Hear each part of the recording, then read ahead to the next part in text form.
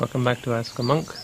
This question comes from Yong Tek Singh, who asks, do we need to give up all materialistic pleasure? Giving up pleasure. No, you don't have to give up any pleasure. This is really the key.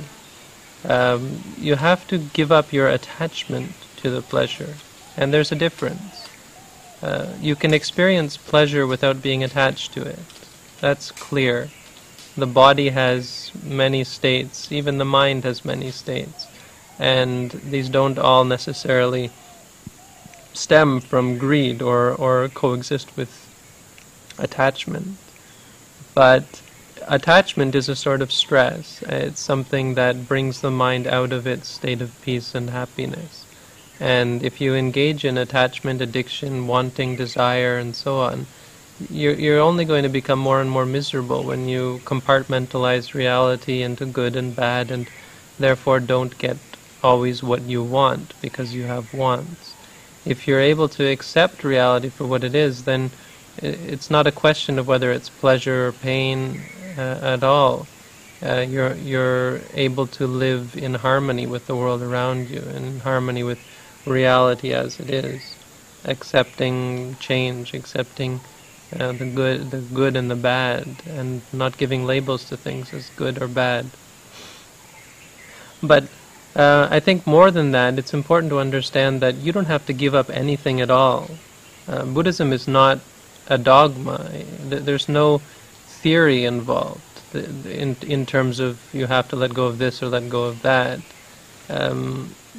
The point is that you're suffering, and that you may not realize that.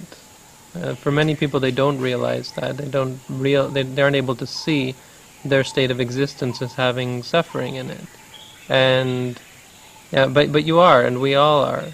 And once we realize that there is suffering, then we want to find a way out of it. So we start looking, and once you start looking, you realize that the cause of suffering is really your attachments, as I said, the attachments to this and to that, to pleasure, the attachments to being in a certain existence, to being something, our attachments to not being something.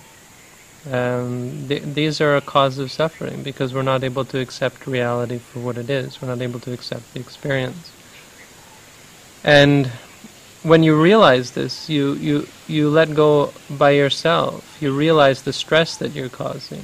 When you see something as causing you stress, if you see it clearly, there's no thought involved at all.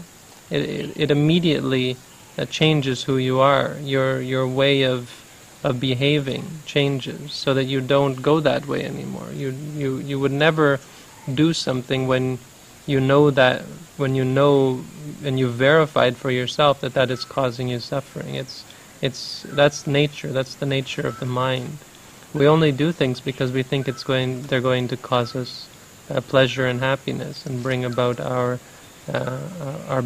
some sort of benefit. When we see that there is no benefit in something, and see clearly means in a meditative sense, we won't engage in that. So you don't ever have to worry about having to give something up, thinking, oh, I'm going to have to give up this or that. That's not the point. The point is, look closer, look clearer.